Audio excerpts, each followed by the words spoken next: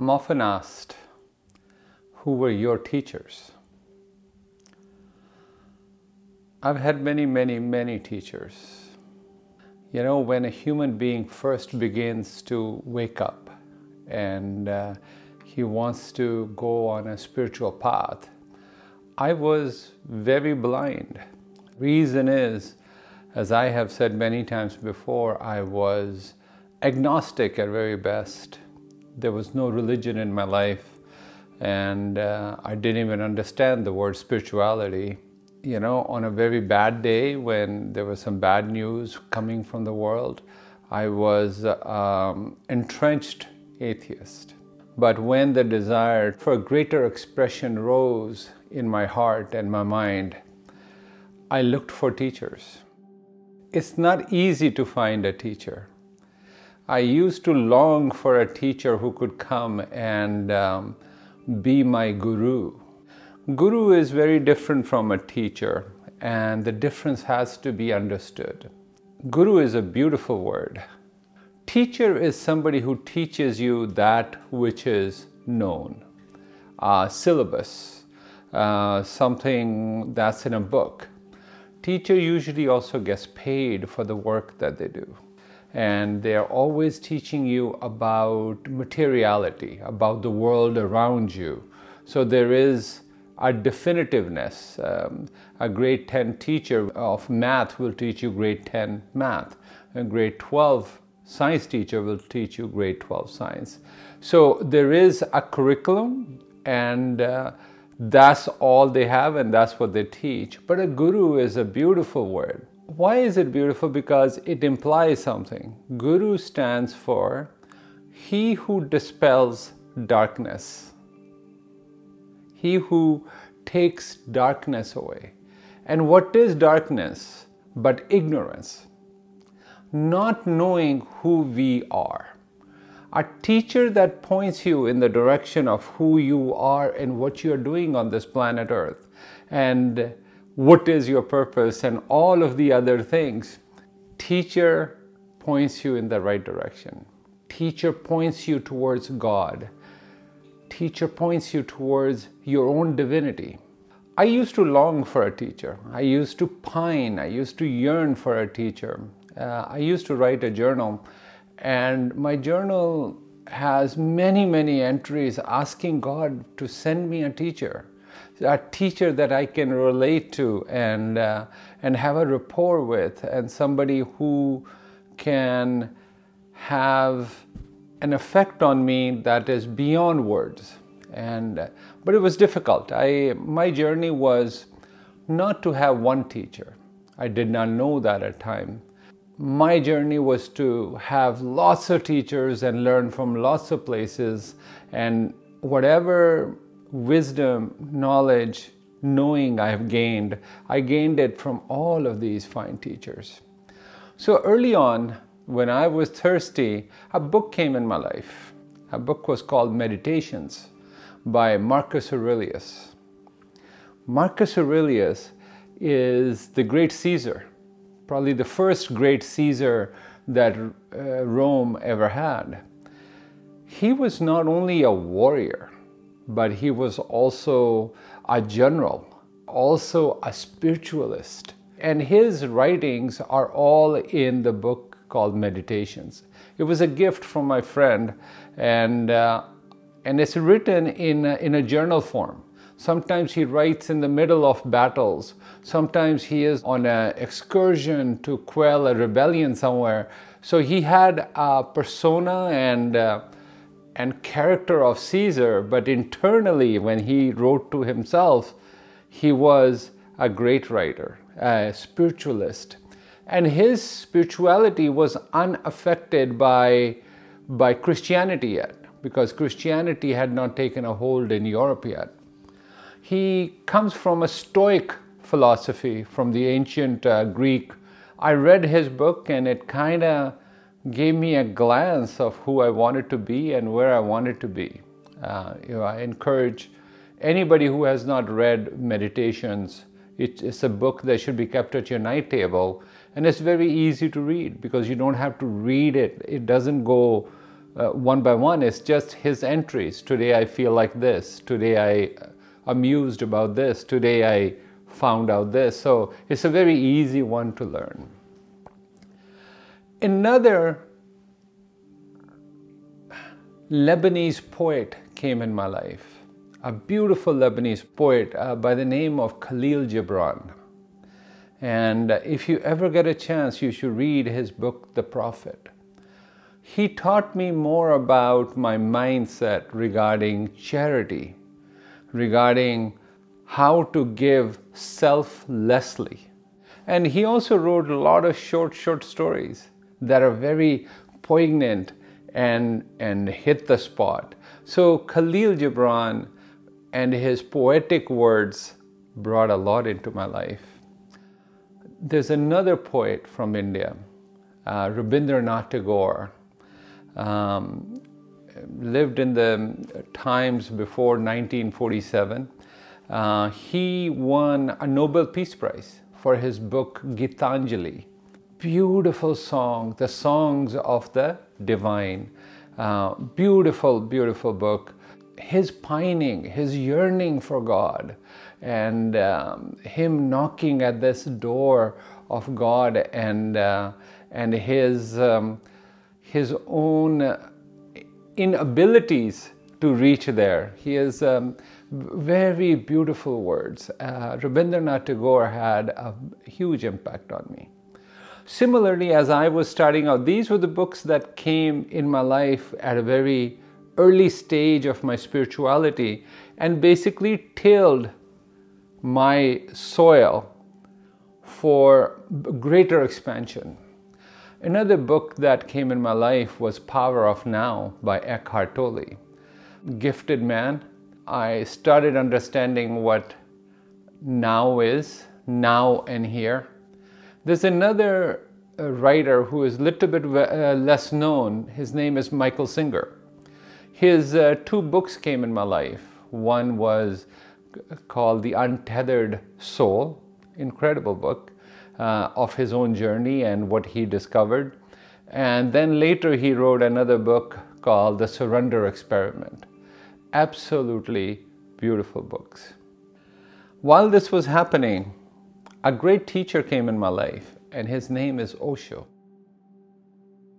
Bhagwan Rajneesh to some, but Osho to the most of the world. In my humble opinion, in Western society, he is very misunderstood.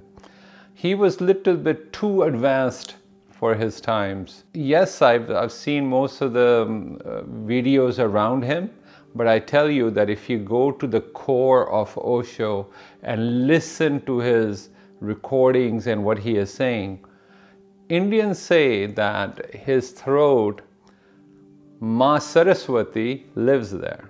The goddess of speech, the goddess of arts, it lives in his throat. He speaks so well that it is a treat. And Osho came in my life at the right time. He gave me direction, gave me a bearing, something that I could always fall back on, something that I could always rely on. Absolutely floored by Osho. If you're on a path of spirituality, there is one holy book that almost everybody has to read, and that is called the Bhagavad Gita. It is a dialogue between Lord Krishna, who himself was a warrior, a king, a spiritual being, and Arjun, who is now preparing to go to war against an army of his cousins. Arjun is having a difficulty going and fighting his cousins. And there's a dialogue, and the whole book of Bhagavad Gita is a dialogue between Krishna and this warrior. So it's a very unique setting because it's this early in the morning and the war is about to begin, and Arjuna is saying, I don't want to fight. And Bhagavad Gita taught me more about my daily conduct, what I needed to be, who I needed to be, how I needed to make my whole life into worship, how I turn my daily life, what I do on a daily basis, into spiritual practice. Incredible psychological book that helps you in your journey towards the divine. Bhagavad Gita's basic concept, and Christian spells it out, is that there are 4 different ways of reaching God. One is all the deeds that you do, Karma Yoga. The other one is wisdom, to gain insight, wisdom. The other one is love, devotion. Purify your love, make it channel divine, make it a offering to divine. And the last one obviously is meditation, dhyan. And that book taught me more about where I needed to be, and I shall always be grateful to Lord Krishna and or whoever wrote Bhagavad Gita.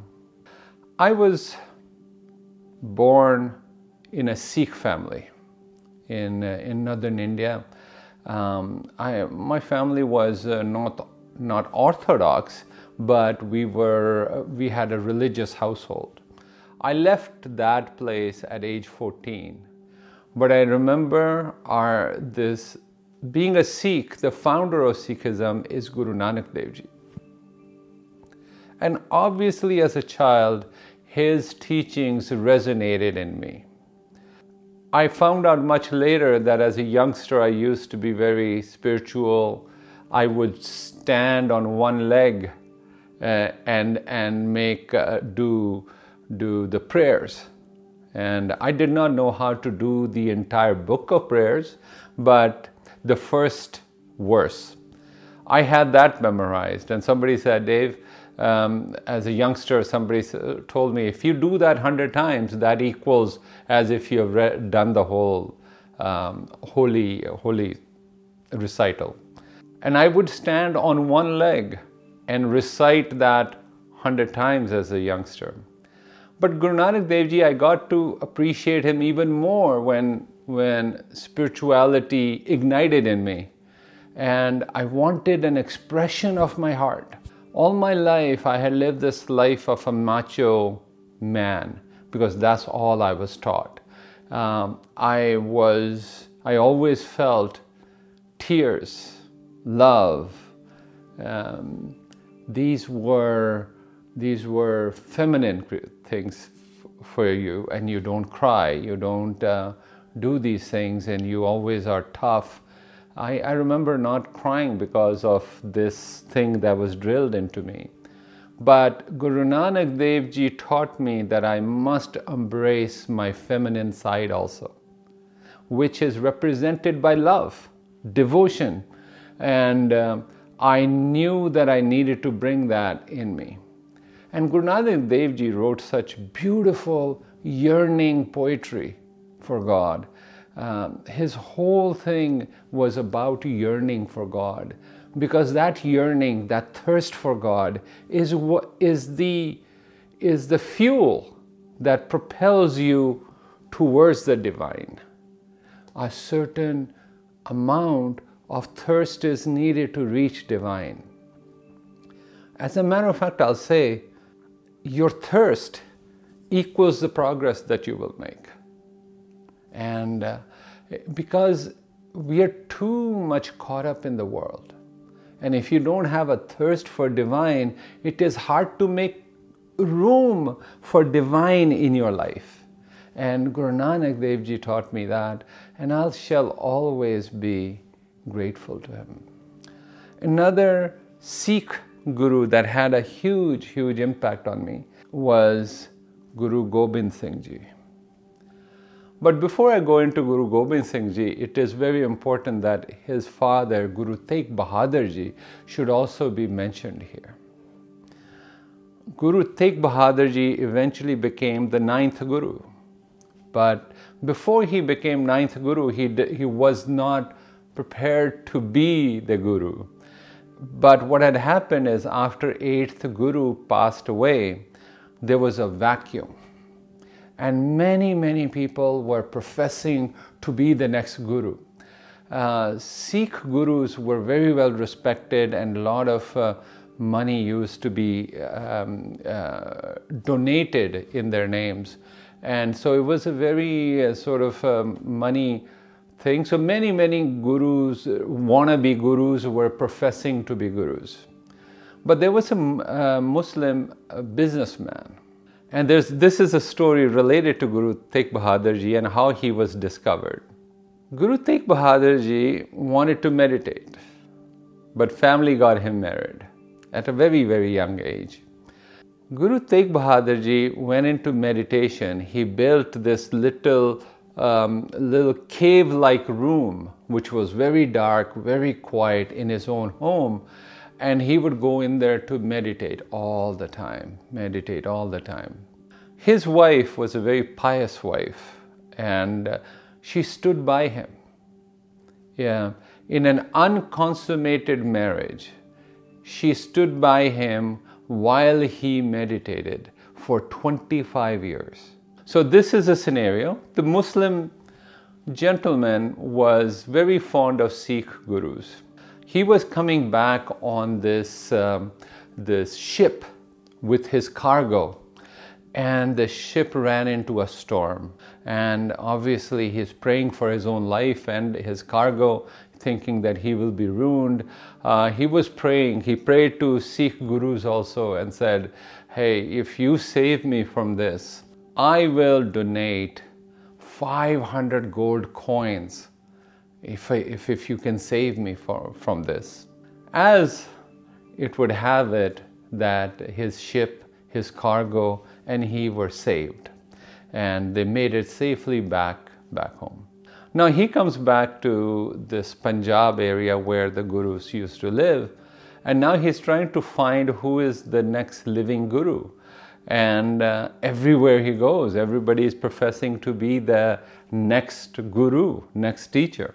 So everywhere he would go, and he would bow to whoever was professing to be the next guru, and he would always put down 5 gold coins while doing his salutations. And all the gurus that were basically after people who would just donate to them were very happy, and they wanted him. But he knew there was something missing, that he knew that these people are just after money. So he went to lots of places, and everywhere he would put down 5 coins, 5 coins, 5 coins. Eventually he heard of this man who is meditating in his home, and it was known in that village that he is a true guru. But Guru Tegh Bahadur Ji had never professed himself to be such. And he was just busy meditating, and the wife was always there. He said, I'm going to go see that man. So this Muslim businessman goes to the house and asks the wife that I would like to see Guru Tegh Bahadur Ji. And she said, no, he's in a meditation. Then he tried to tell her how far he has traveled, how many places he has been to. And eventually Guru Tegh Bahadur's wife had mercy on him, and she said, yes, no problem, you can come and see him. And she takes him to his little cave where Guru was meditating. And he goes inside, bows, and he again puts down 5 gold coins in front of him and bows to him. And Guru smiled at him. And Guru said, you promise 500, yet you only give 5. What kind of bargain do you drive? Right away, this Muslim merchant knew he had found the true Guru, because he had never told the story of 500 coins that he promised. Guru was not after his coins, but this is how a guru made himself known to this Muslim merchant. Muslim merchant convinced Guru Tegh Bahadur Ji that he should come out now. Why? Because there were too many false shops being set up under his name. So it is said that Guru Tegh Bahadur Ji came out and resumed his familiar responsibilities. He became a husband, And Guru Gobind Singh Ji was born to this couple. Such a pious womb, a woman that is serving her husband who is meditating for 25 years. Basically, best part of her youth is spent serving. And this man who has meditated for 25 years. Only a womb like that is worthy of having a child like Guru Gobind Singh Ji. Guru Gobind Singh Ji, in his own words, says something beautiful. In his own words, he was also a great poet, great writer, spiritually enlightened, born enlightened. He says this in his own words. He goes, I am Das, I am devoted to divine with love in my heart. I am his servant. And I have come to this earth to see this play of life. And in that same hymn, he then goes on to say that in my previous life, I used to be a king in the hills of a kingdom. And then I resigned myself and went off into the hills. And I was meditating in a cave on nothingness, on Kal, which means death and or nothingness. He was meditating on that. And eventually when he went upstairs, the God said, I have one more mission for you. And he came back as the 10th Guru of Sikhs. Why do I admire Guru Gobind Singh Ji is for one very simple reason. He was a family man. He was a father, he was a husband, he was a son. Yet he was supremely spiritual. And not only that, he was a warrior. He was a warrior, a general who fought against the tyranny of times. And that alone, to be able to balance all of these things. I always loved teachers that could balance spirituality with daily grind. And it's daily grind that overpowers all of us. And spirituality kind of gets pushed to the side. But these beautiful teachers, Guru Gobind Singh Ji, Guru Nanak Dev Ji was also married, had children. Even Krishna, even Marcus Aurelius. And I was always trying to find a balance in my own life because I had become a businessman. And I'm trying to find a balance. Where does my spirituality and how do I bring it into my life and how do I give it the foremost position in my life, the spirituality. So these teachers taught me a lot. Another teacher who helped open my heart is Jesus Christ. I'm not a Christian, but I love Jesus Christ. I can say that. One saying of his got me started that I needed to get to know this man a little bit more was he said something very strange. He said, it's easier for the camel to go through the eye of the needle than for a rich man to go to heaven. I have spent my whole life trying to get ahead in my life. Make some money, get rich, have a little bit of a name. And here is this man who is saying, you got no chance, young man. You got no chance. And he intrigued me. And I said, I will get to know what he means by this a bit more. I understood then, richness doesn't always have to be about money. You can be rich in vanity. You can be rich in ego. You can be rich in envy, in jealousy. I also learned that yes, I might be given certain things, money, but I should not possess money. I can have the use of money, but it is my possessing of money, my miserliness with money that makes me rich. And it makes me all about money. I respect money, but I do not love money. That's what I learned from Jesus. Then, along the same path, then he came and he taught me something about abundance. Another one of his sayings, which is so anti-communist, which you think a spiritual person should be for the masses. And he says something like this: those who have, much more shall be added on to them. And those who do not have, that which they have shall be taken away. Oh my God, if that's not slapping a poor person on the face of it, then what is? If you don't have, even whatever you have will be taken away. And if you have, much more shall be added on to you. Then I realized he's talking about abundance. See, you can live a life saying, I need this, I need that, I need that, I need that, I need that. I know some people who live in $20 million homes and are not happy, still trying to acquire something else. I know women who have a selection of beautiful purses, yet they are not happy because she doesn't have Louis Vuitton purse. I know people who have more jewelry than they can remember, but yet every time they see a piece of new jewelry, they want that.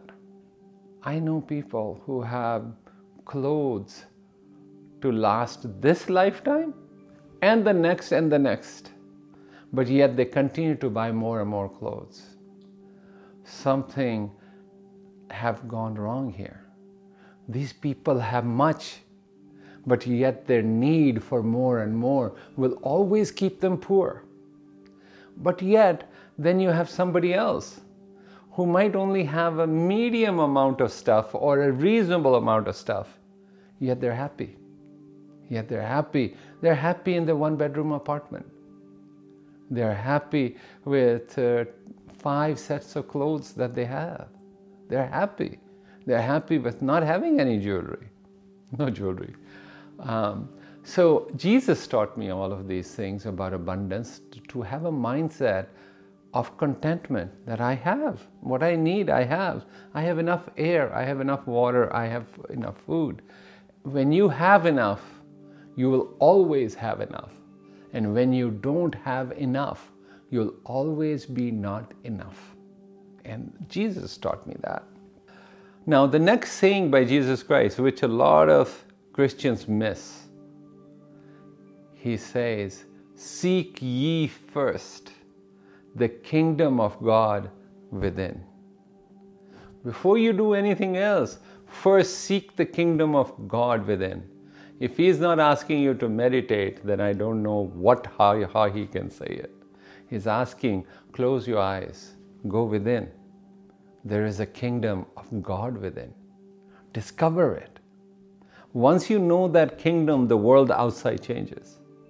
So his first instructions if you follow Jesus Christ, should be taken to heart. Then he says another something beautiful, which I also learned from him. Me and my Father are one. Me and my Father are one. I am the Son of God. He is not saying that you are not a son of God. He is not saying all the other people are not sons of God and daughters of God. He is saying, I am. To come to a realization that the God I seek outside is also within me is the highest realization any spiritual being can have. That God that I seek is in me. I am same as Him. I am His creation, created by His material. I am of Him, in Him, about Him. He taught me that. Another part of Jesus Christ, it came that the people of those times could not stomach Him and His revolutionary words and revolutionary ideas. And He was eventually sentenced to die by crucifixion. And this is where I find Jesus amazing, is these guys are driving nails, spikes, into His feet and into His hands. And the words that come out of His mind are, "Forgive them, Father, for they do not know what they do." Here He is. He's not saying, "God, strike them down." He is saying, "Forgive them." Because they're ego drunk. They're drunk. They're drunk in power. They're drunk in everything. They don't understand. You, God, forgive them. The question of Jesus forgiving them is not even there. He is saying, "God, you forgive them also." What type of love would this man have in his heart? I aspire for that type of love. If I could even touch this much of that, I'd be redeemed. And then when He is crucified and He is there and He is in pain and suffering, He questions God, because it's another thing to die, but to die being tortured in the prime of your life and to die in such a torturous way. And through His pain and suffering, He questions God. Why have you abandoned me, God? Doesn't matter you're a spiritual person or a child of God, your body, when these horrible things are happening to it, you will suffer. And then He collects Himself. And this is the beauty of it. And He realizes that today, this universe, God will be served by my death. And He goes, "Let thy will be done." He is not questioning no more.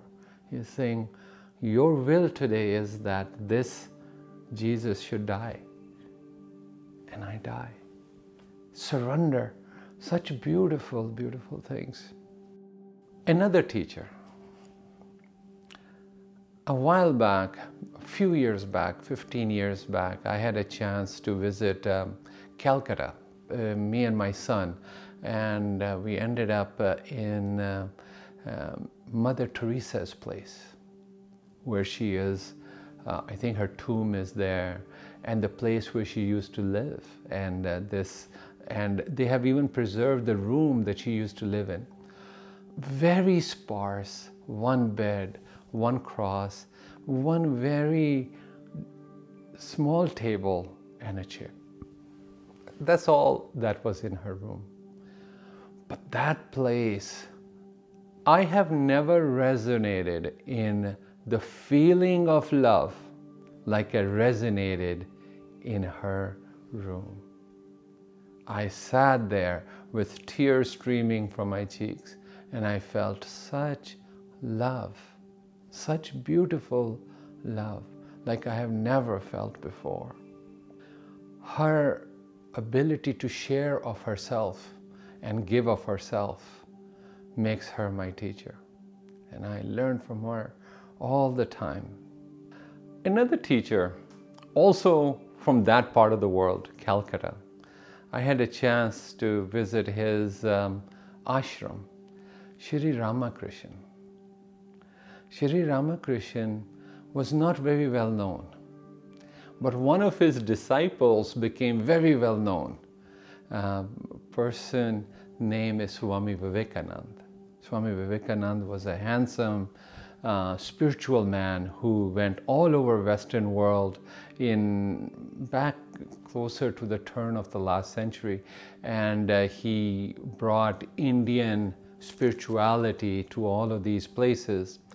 And Through him, people discovered who his teacher is. And his teacher was this uneducated, born in a village man called Sri Ramakrishnan. Sri Ramakrishnan got followed by a bunch of university students, and Swami Vivekananda was one of them. And all of these became enlightened teachers in their own rights. But one of the students decided that he is going to start taking down what Sri Ramakrishnan is saying all the time. And he wrote at least 1,000, if not 1,200 page Gospel of Sri Ramakrishnan, which is all basically his sayings that he recorded. He would take down notes, go home, transcribe them, and had them all printed in that. There's a beautiful story that Sri Ramakrishnan used to tell, and it had a lot of, it had a bearing on me. Sri Ramakrishnan used to tell a story of Chaitanya. Chaitanya was also a son of a business family, and then he left to chase his spirituality. And yet, the problem with a businessman is that business is always in his head, and it takes a while to get the business out of the head. Chaitanya had 125 teachers, gurus. He would turn every situation, everything that he saw into a learning possibilities. One of his teachers used to be a bird called kite. The kites are these, they're like seagulls. They're like cranes on the Indian subcontinent. When they're flying up in the heavens, they look like kites. But they always lived just by the seashore or close to the rivers. One day Chaitanya, the story Sri Ramakrishnan tells, is Chaitanya was sitting on the bank of river Ganges and watching fishermen fishing, and fishermen had cast a net and they were trying to gather it all, and the fish were sort of jumping up and down. This kite, which was flying way high, decided that he's going to have some fish. So he swoops down and opens his beak and picks up 2-3 fishes and starts swooping up again, and to go back up and go and eat it someplace quiet. But as he's flying back up, there's a band of crows sitting on a tree near the river Ganges. All these crows look up and they see this kite has a lot of fish in his mouth. A lot of fish in his mouth. These band of crows said, hey, let's go and take a few from him. He's got a bunch. Let's go chase him wherever he goes. He's going to sit down sometime. Let's go chase. So the poor kite goes this way, and this band of crows is chasing him. He goes this way, that way, this way, that way. But the band of crows are not going to let him go. Eventually the kite, this bird, gets tired and starts huffing and puffing. And it opens its mouth while flying, and these fish start falling. Moment the crows realize that, hey, he doesn't have any fish in his mouth, they let him go, and they start chasing the fish down. Chaitanya, Saint Chaitanya, learned a great lesson from him. He goes, as long as I have a lot of things in my mouth, money, job, where people can make use of me, I'll always be chased. I must drop the fish out of my mouth so that I can have my peace and solace. It applied to me. It applied to me because I was trying to be this guy that is wanted and needed. And yet I was getting busier and busier with more phone calls and more phone calls and more contacts and more contacts. And I needed to let a few fish out of my mouth. So Sri Ramakrishnan Ji taught me this and a lot more other wisdom from him I gained. Another person that came in my life as a teacher was Swami Yogananda, Paramahansa Yogananda. He was first one to come to California and set up an ashram there. His book, Autobiography of a Yogi, was distributed at the funeral of Steve Jobs.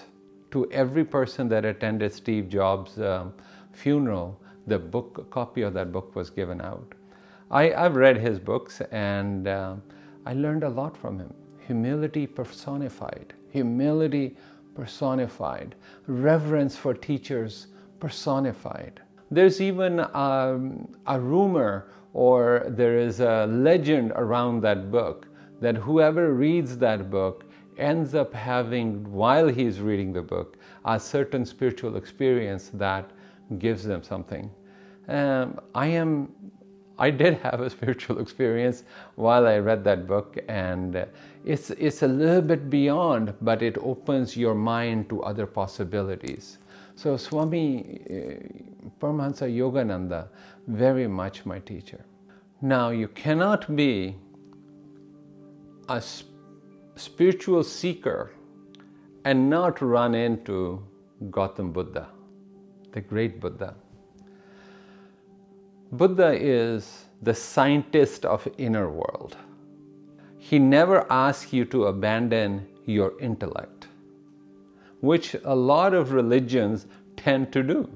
They tend to ask you to have faith without providing any reason to have faith. Buddha doesn't do that. He says, bring your intellect to the game. And that I liked. By far, more people have been enlightened following Buddha's path than any other path. He was a scientist of inner world. He is a scientist of how to go beyond mind, how to experience moksha, freedom. When a meditation became a major part of my life, many times I went for Vipassana camps. I have been to many Vipassana camps where it's a 10-day meditation, totally quiet. You're meditating up to 10 hours a day. Learned a lot about myself, the mind, and Buddha's teachings I always fall back on. He is always there as a guide to me. I pay reverence to him every day. As a matter of fact, all the teachers I have so far said, I pay reverence. Another great teacher, which Chinese in nature, Lao Tzu. It's amazing how many Chinese people have never heard of Lao Tzu, but a great Buddha indeed, an enlightened soul. It is said that he became enlightened in his late teens.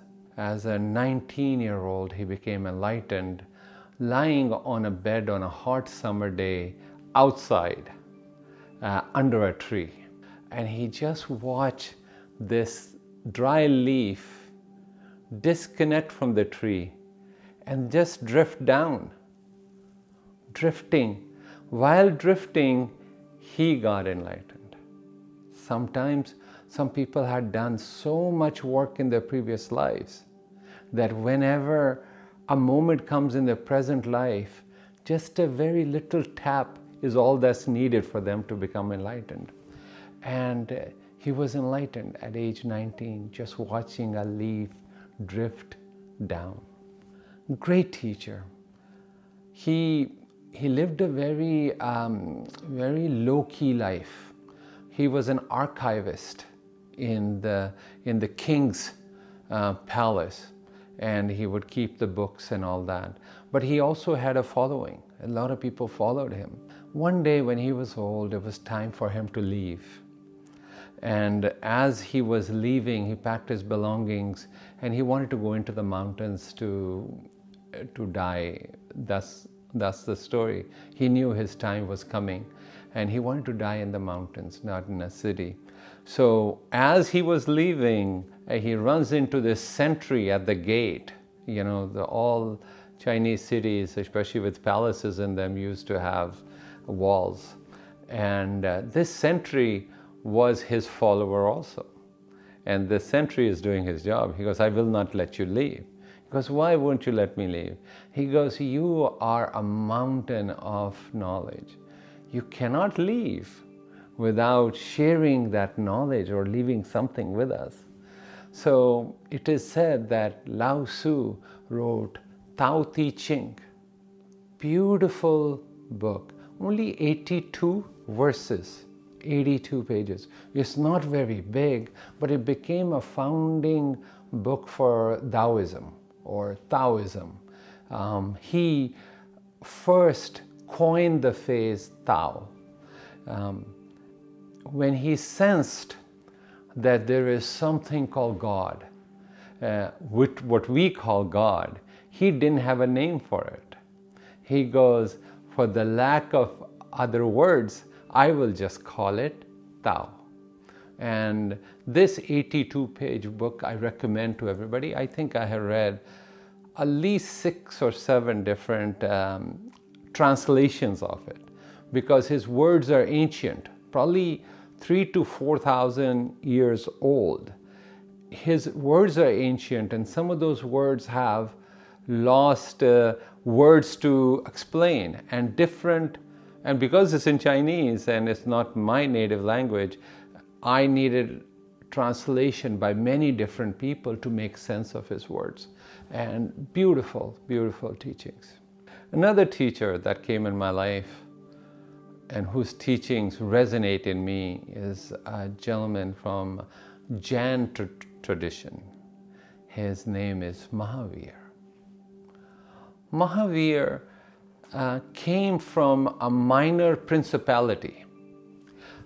He was a young prince, but he always had this desire to go and be alone. But in the old days, his mother was alive, she won't let him leave. She made him swear by her that you can't leave. So he said, I won't leave. He was married off, thinking that that will take his mind off being a spiritual seeker who just goes off into the forest and the world. She said, while I am alive, you will not go do that. Being a good son, he obeyed his mother. And after mother died, he approached his elder brother saying, hey, my mother has gone and this is what I want to do.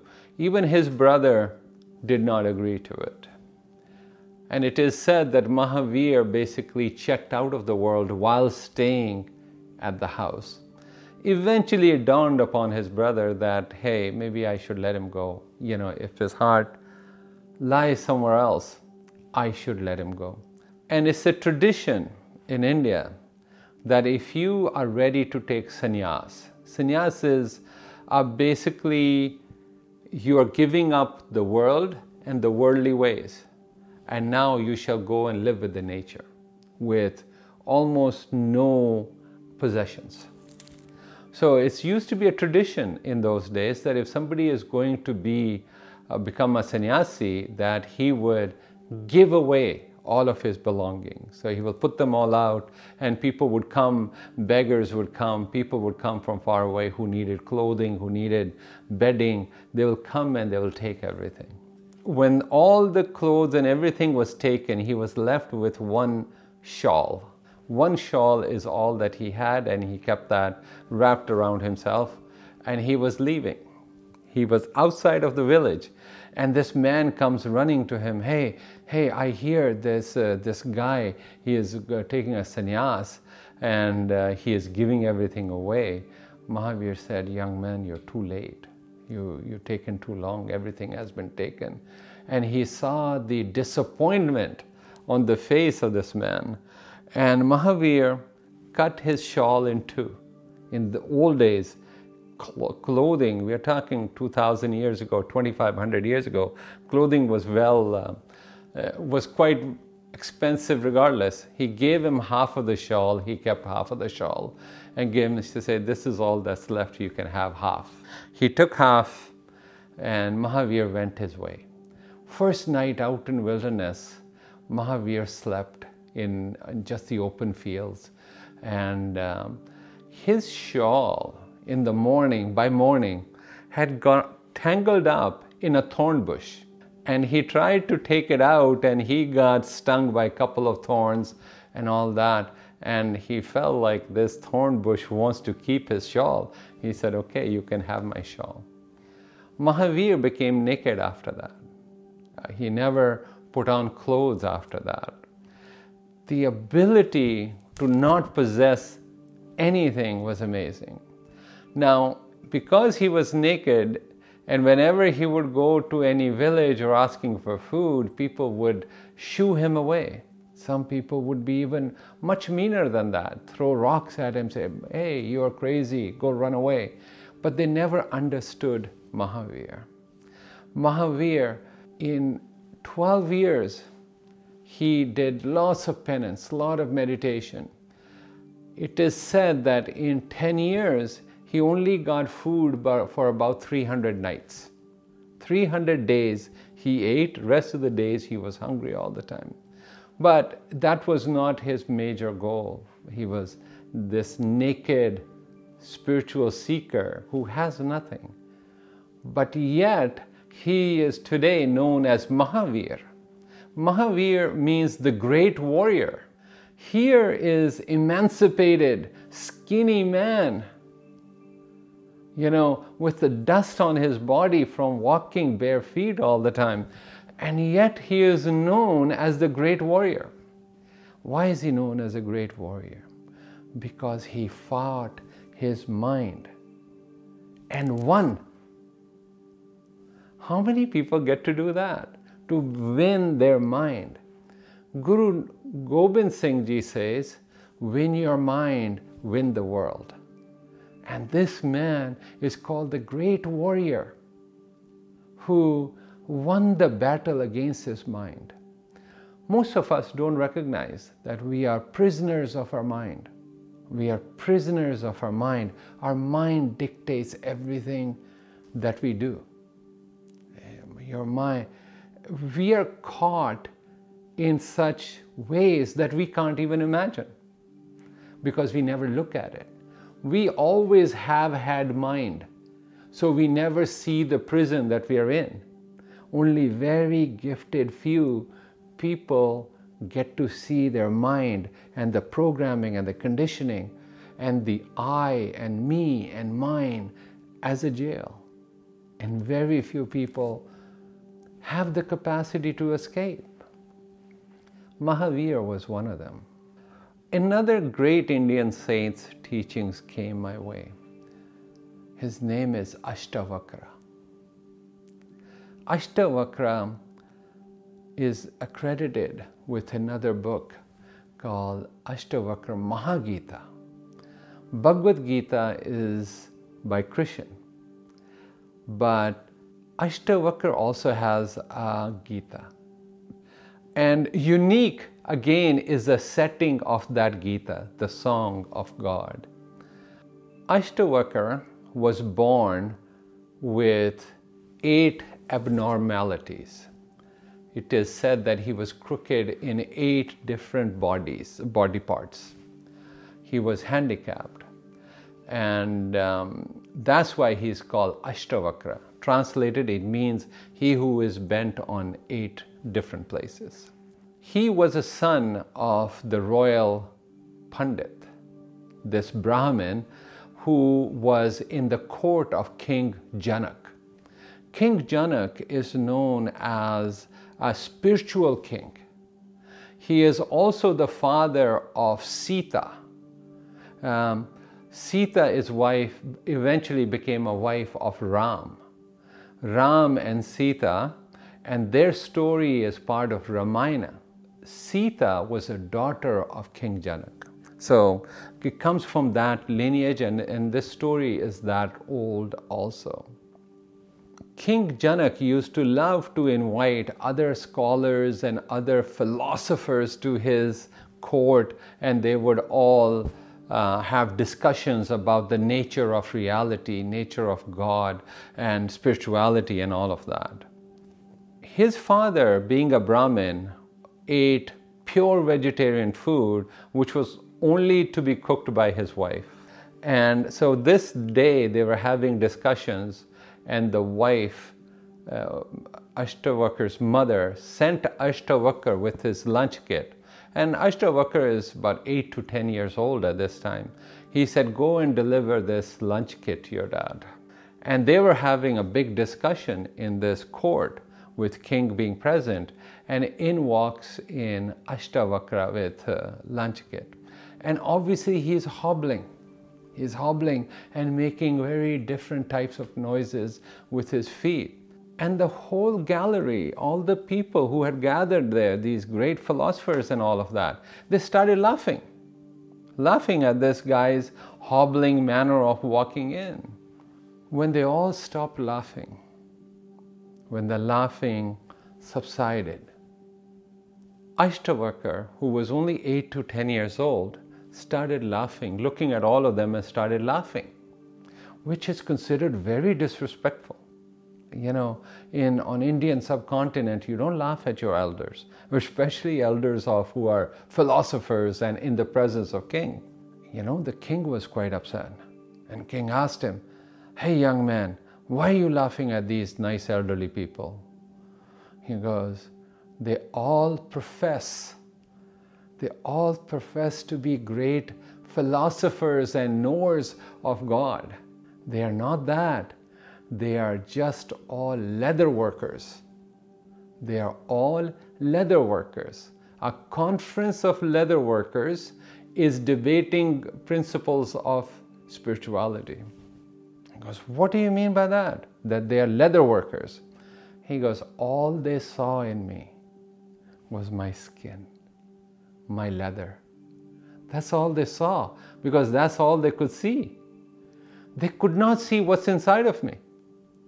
And yet these people are talking philosophy, the great things. King was very impressed. It is said that King Janak later sought out this young person, went and bowed to him and asked him to be his teacher, to teach him real spirituality, because he realized this is an enlightened young man. The dialogue between King Janak, who himself is a fairly advanced spiritual man, and this enlightened person called Ashtavakra, is what came to be known as Ashtavakra Gita.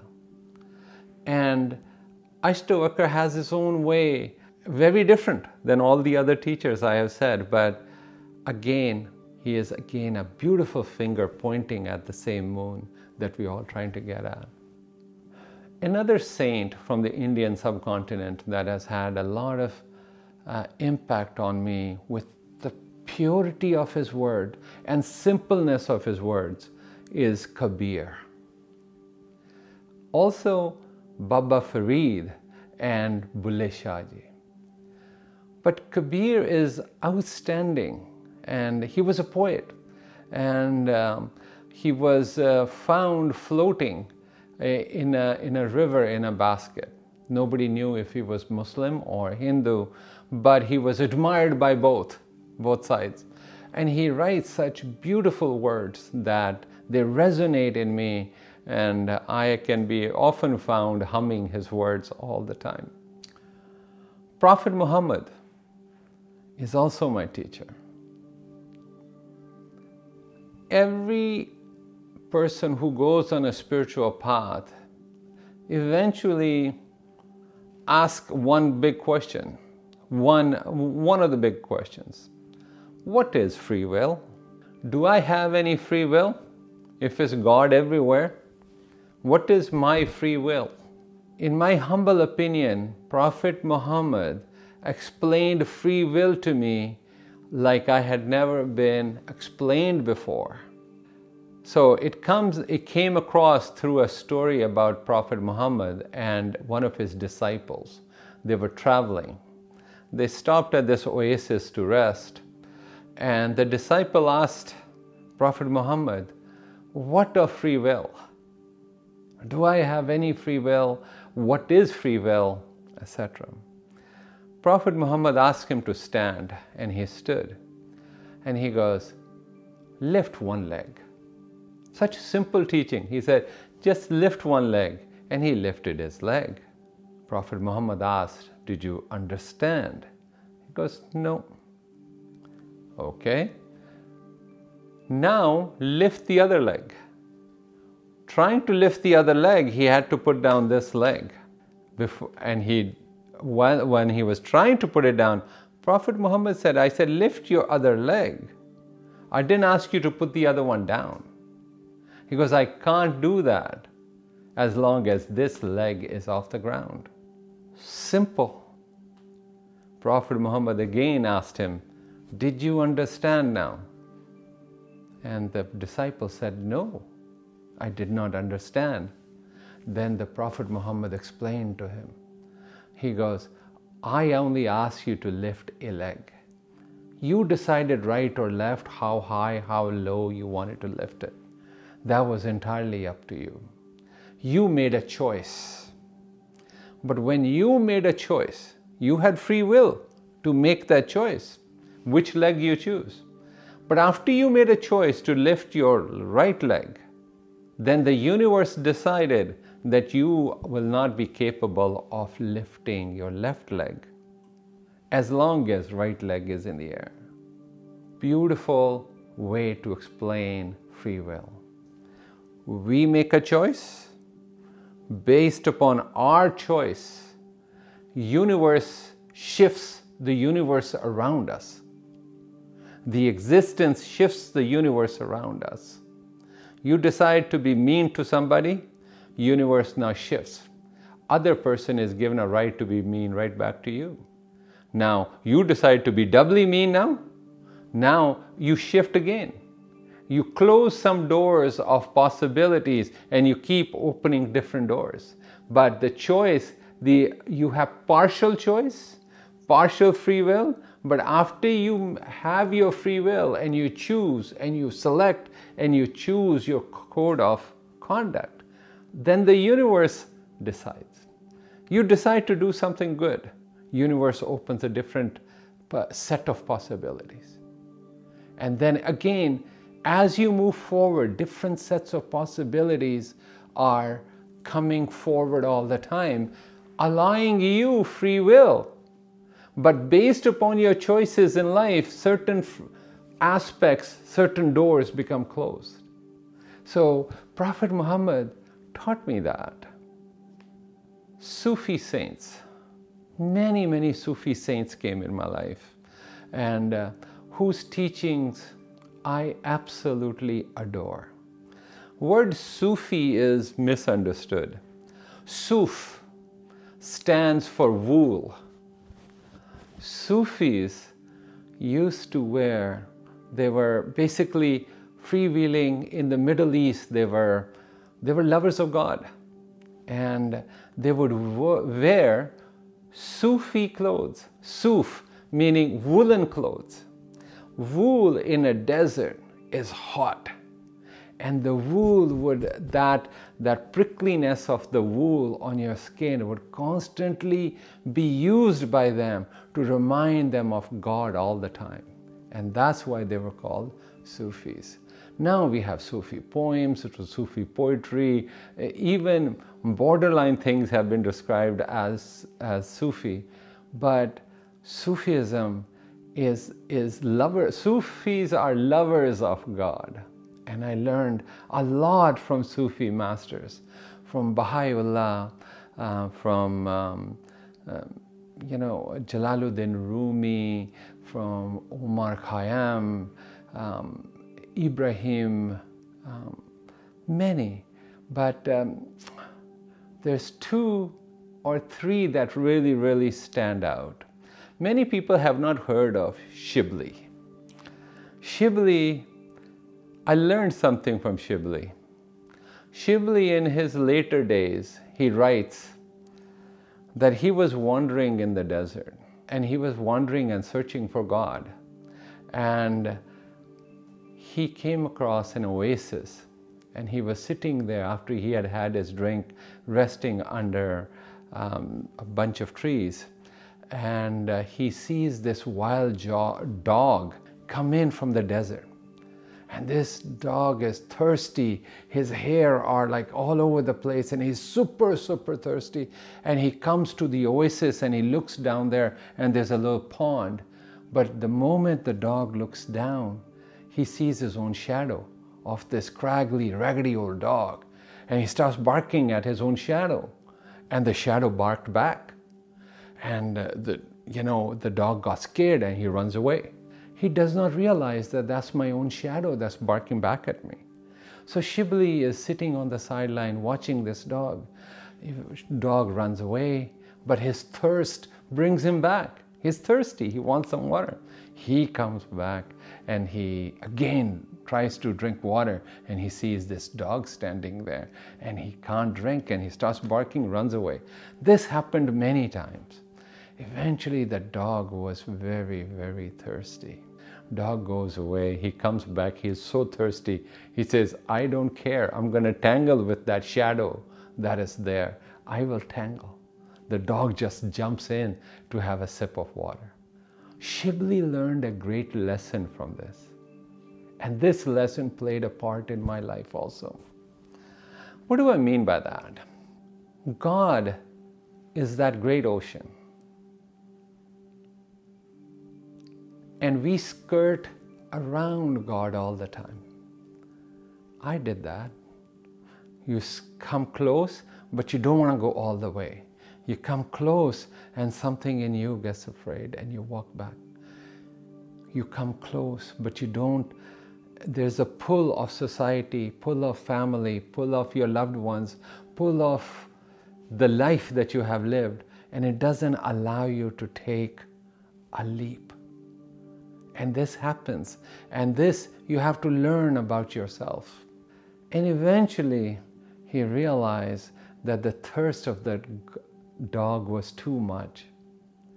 Shibli realized, I have to be like that dog. If I can't take a leap into godliness, if I can't surrender fully, it is because I'm not thirsty enough. I learned a lot from this. Eventually you have to take a leap into God. And you know that shadow that's barking back at you is just your ego. It is your own shadow. What is ego but your shadow?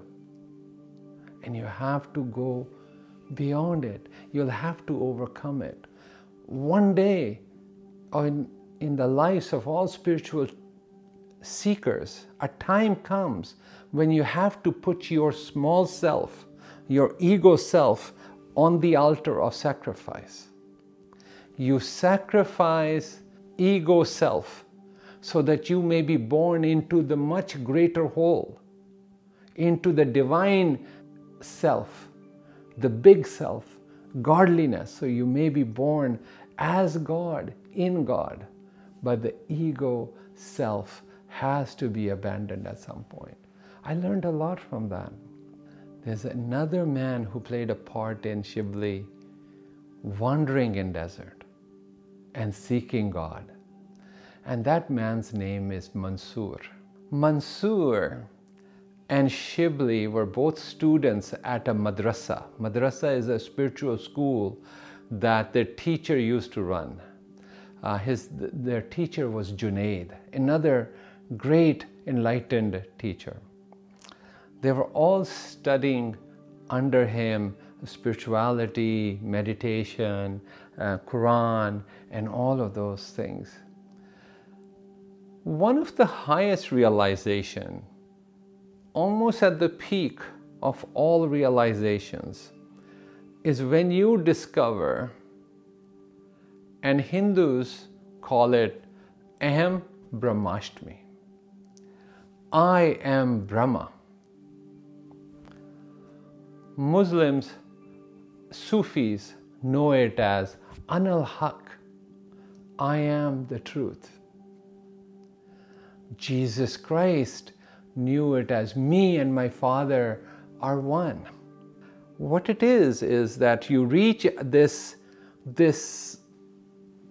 peak of knowing that the God that I was seeking all my life was inside of me.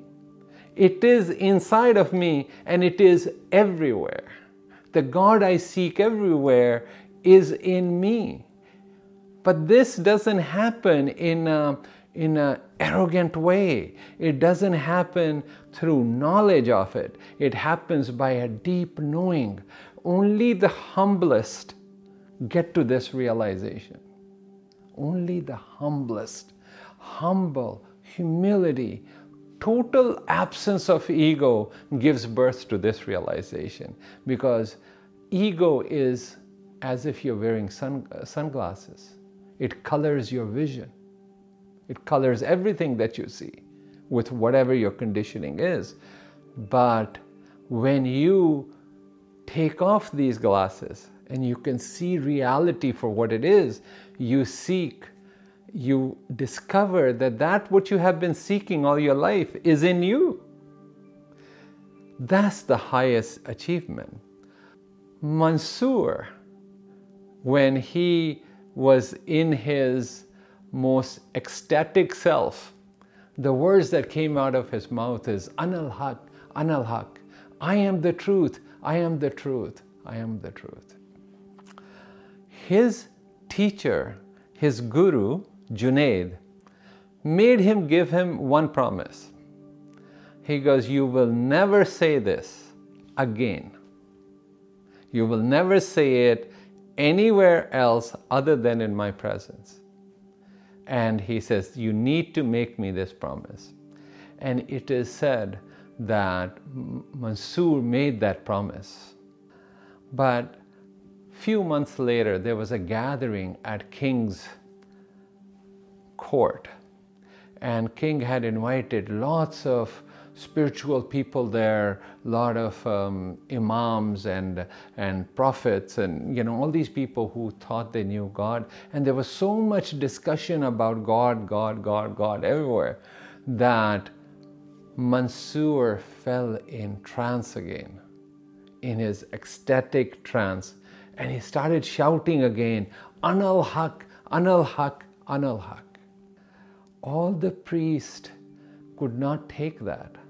How does this mere human declare himself to be God? This is disrespect at the extreme. They went to king. Mansur was sentenced to die by crucifixion. And it is said that he was put up on a pole and people were throwing rocks at him, because that was used to be one of the more cruel punishments that could be given. People would, this undefended, tied human being would be rocked. Basically, people would throw rocks at them. And this is a man of the highest spiritual realizations. While this is happening, a lot of Mansur's fellow students were a little bit afraid. They were afraid that they might get lumped in with him and the authorities might come looking for them also. But Shibli wanted to go see Mansur, and then he goes there and he sees the whole crowd is throwing rocks, but yet Shibli is not throwing. Shibli is standing there and he feels threatened by the crowd, saying, oh my God, they're going to think that I am with him. And what he does is he pretends to look down, and he pretending to looking for a rock, but he went and goes and grabs a flower and he throws it at Mansur. Seeing that even Shibli has thrown something at him, even though a flower, Mansur looked at Shibli and he basically said, you too, Shibli? Even you don't understand what I had experienced? Shibli was greatly disturbed by it. He realized what wrong he had done by his fear, by him wanting to conform to the society. He had disrespected a fellow spiritual being. And even though Shibli was not enlightened, it is said that that day he ran away and he wandered in the deserts, wandered in the desert seeking his realization and his repentance.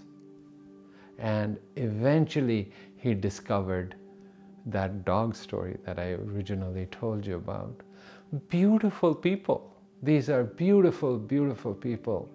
I am so grateful to have had all of these people as my teachers.